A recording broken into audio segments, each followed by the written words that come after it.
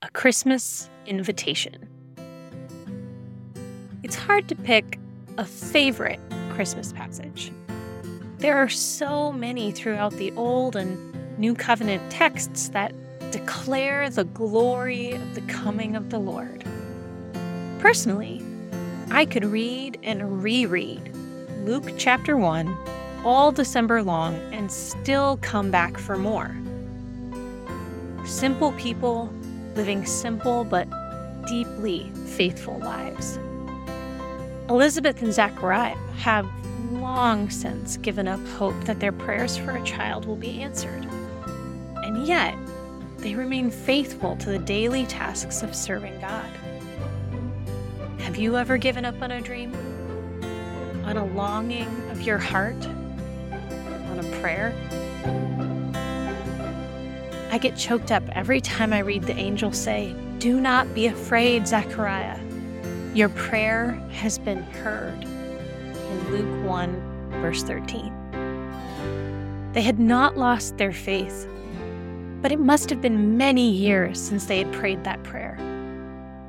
But God remembered, and in the fullness of time, God fulfilled the longing of their hearts.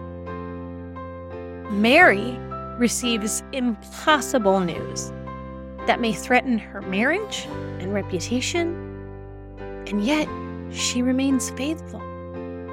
She surrenders herself fully to the unimaginable task of carrying, raising, and parenting the Savior of the world.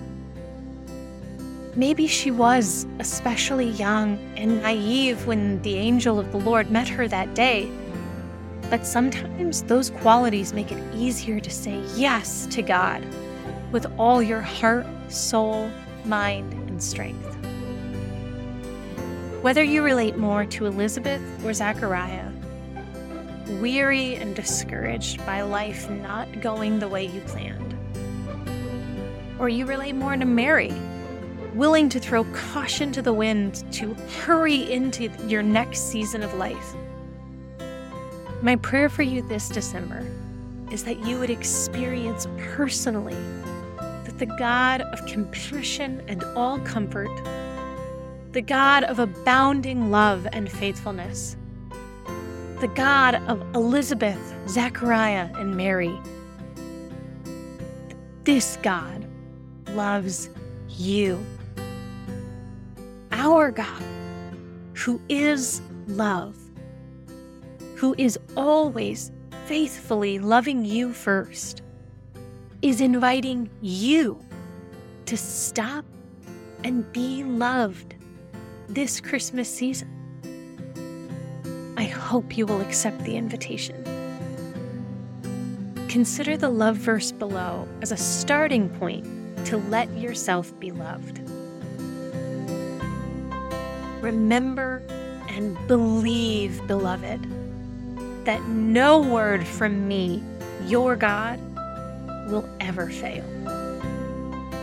Blessed are you who believes that I, the Lord, have always and will always faithfully fulfill my promises to you.